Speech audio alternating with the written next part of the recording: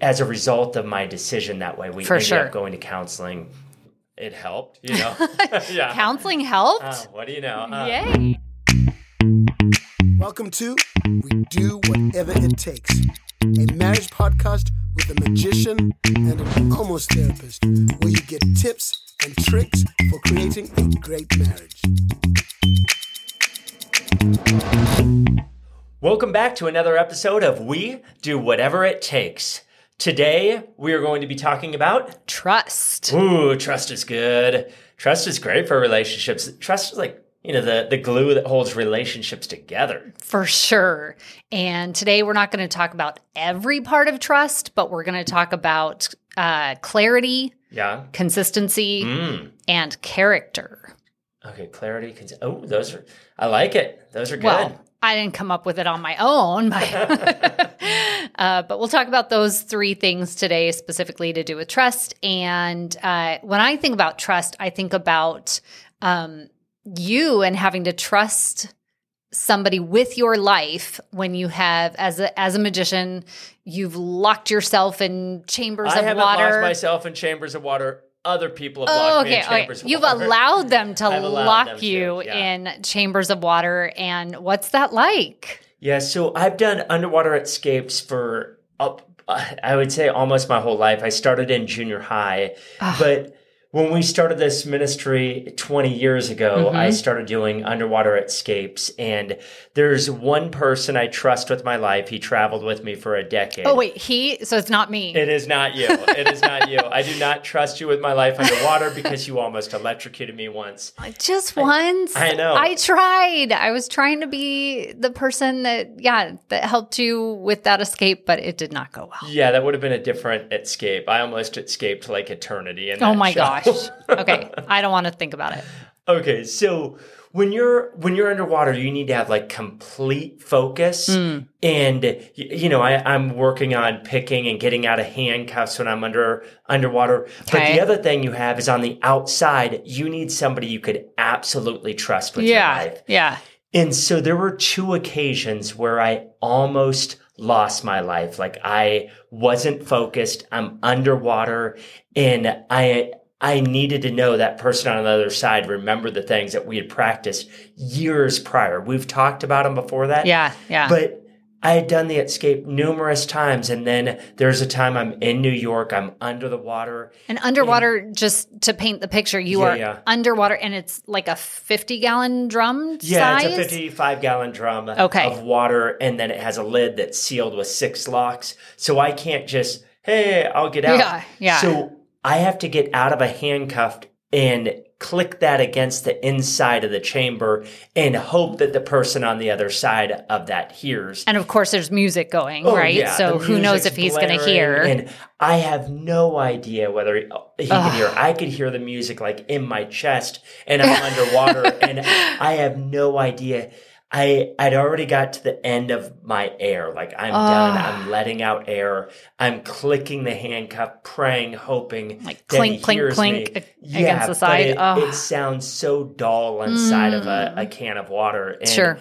So, of course, on the other side, he immediately knew that it was me. And I talked to him about it afterwards. He's like, I am always, even though it had been 2 or 3 years since we had worked on, escaping and what goes wrong, because we had gone right so many times. Yeah. But this was the night that it went wrong. And in those situations, you have to know, like, he's always on his A game. And he told me, like, I'm always thinking about you in there. I'm always under the assumption, like, if he has any problems and I hear one click, I'm going to get him out immediately. I love that. His focus saved you. Yeah, for sure. Literally, had he been off, because, it's gone right 100 times, it'll go right tonight. Yeah.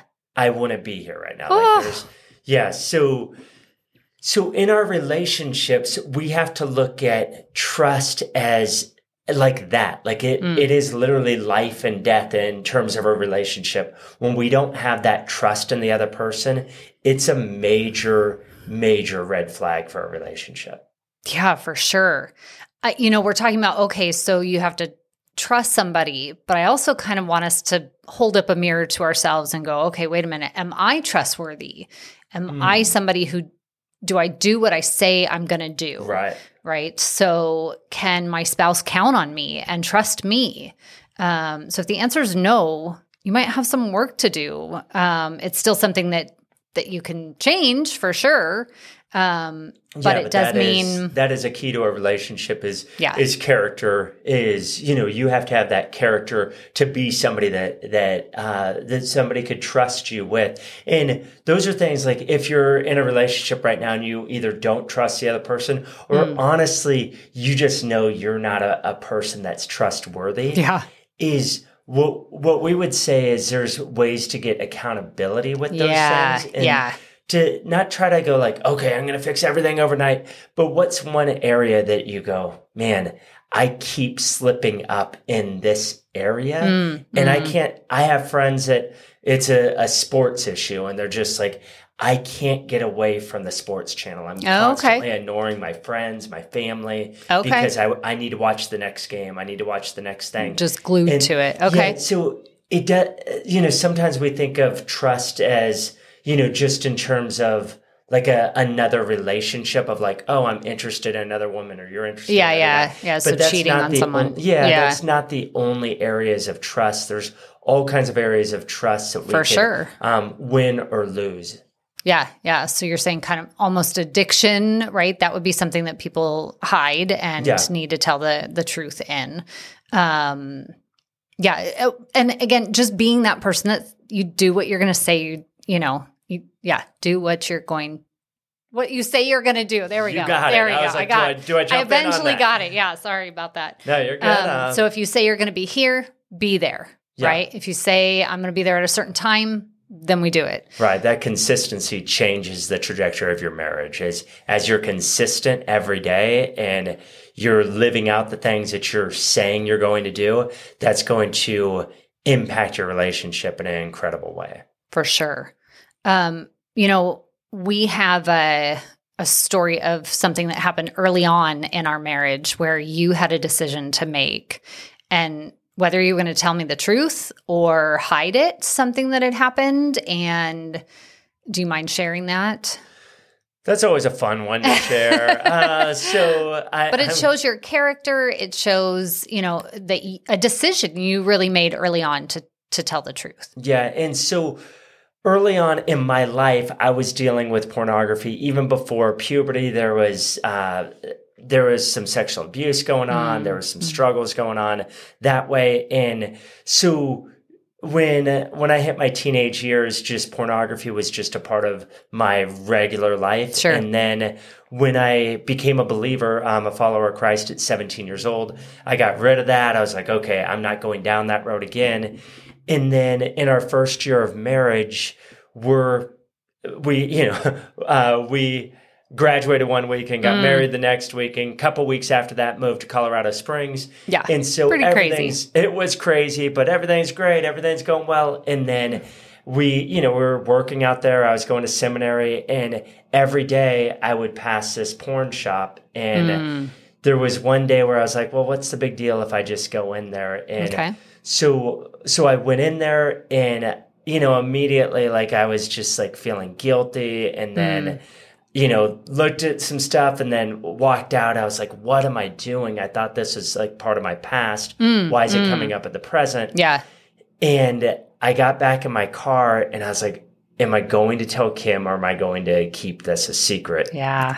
And so it was a huge step to call. I didn't call you. I came home and I talked to you about it and said, look, and you knew about the past, but this past had all of a sudden caught up with the present.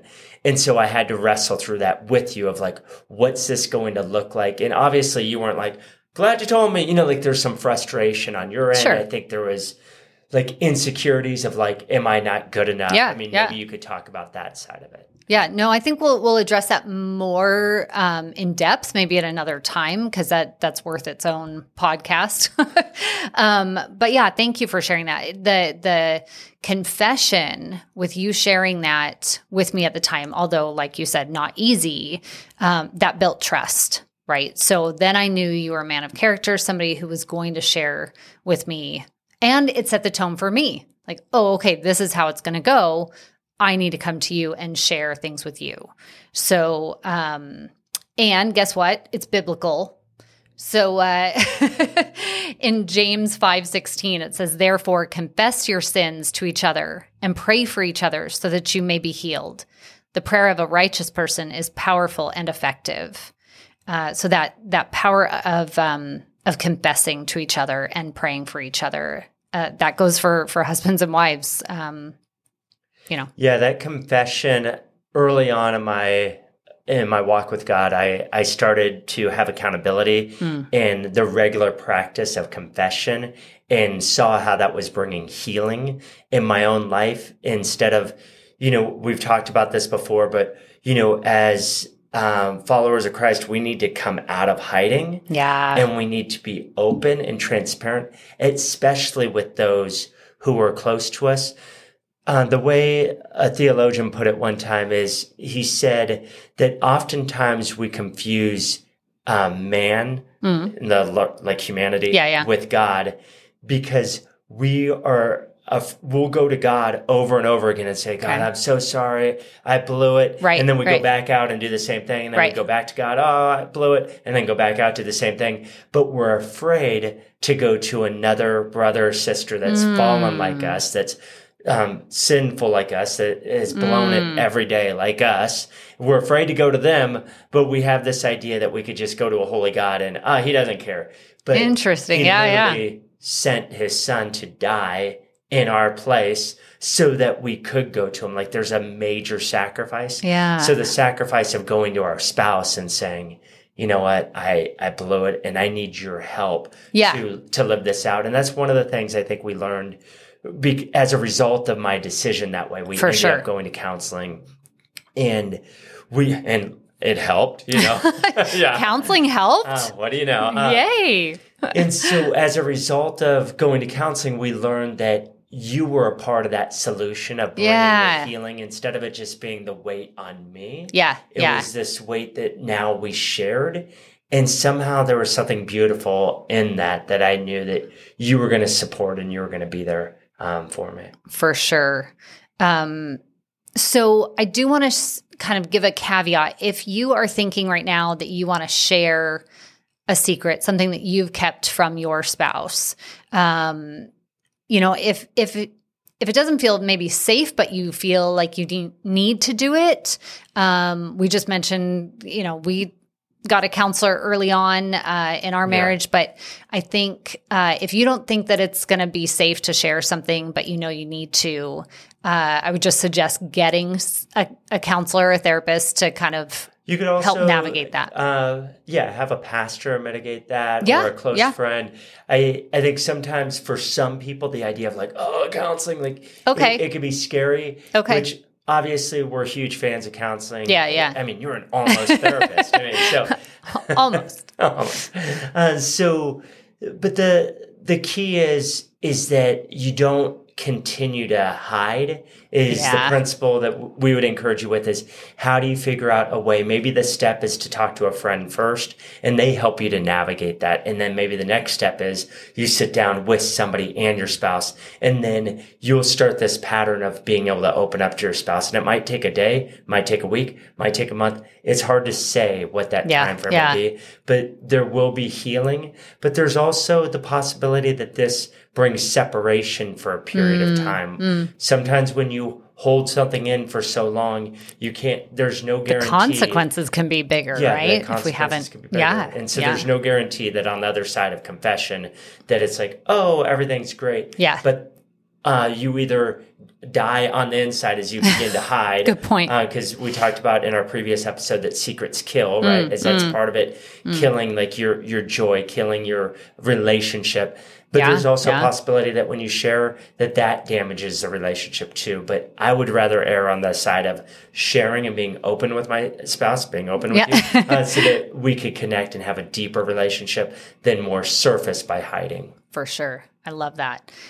So we've talked about consistency and about the character, but one last bit of with the with clarity. Clarity, thank you. Yeah, so with clarity, I mean, let me give you a magic example for a second. So, love it. This is the father of modern magic, Robert Houdin. So, who Houdini named himself after. Yeah. So he said this about clarity. If you're going to turn an apple into an orange, they better, as a magic trick. Yeah. Okay. You better be really convinced that it's an apple. So if I showed the audience an apple and then I put my hand in front of it and they see me turn my other hand and I move my other hand, like they go obviously half as an orange, half as an apple. Okay. It's not very convincing of an illusion. Yeah. But if I toss the apple into the audience, I ask somebody to take a bite of it. They take a bite of it. They toss it back up.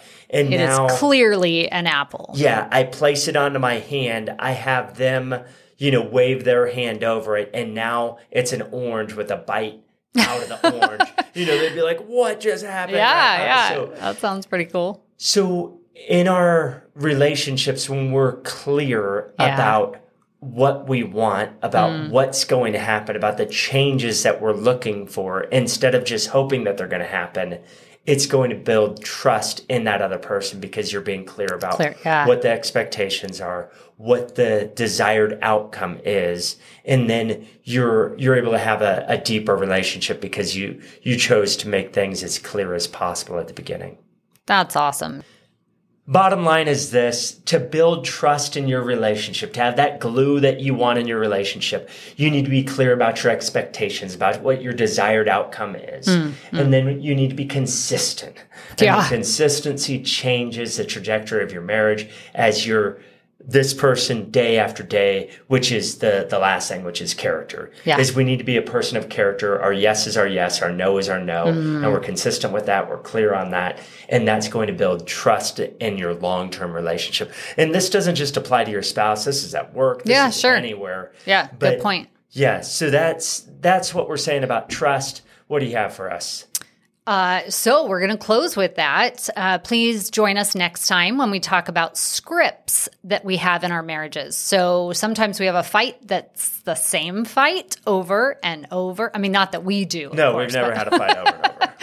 Yeah. So sometimes you just kind of know, wait a minute, we've been here before. We've had the same fight and I already know how it's going to end because we've done it. This has been the same thing. So sometimes we need some help with those and we call those scripts, like you're reading a script in a play.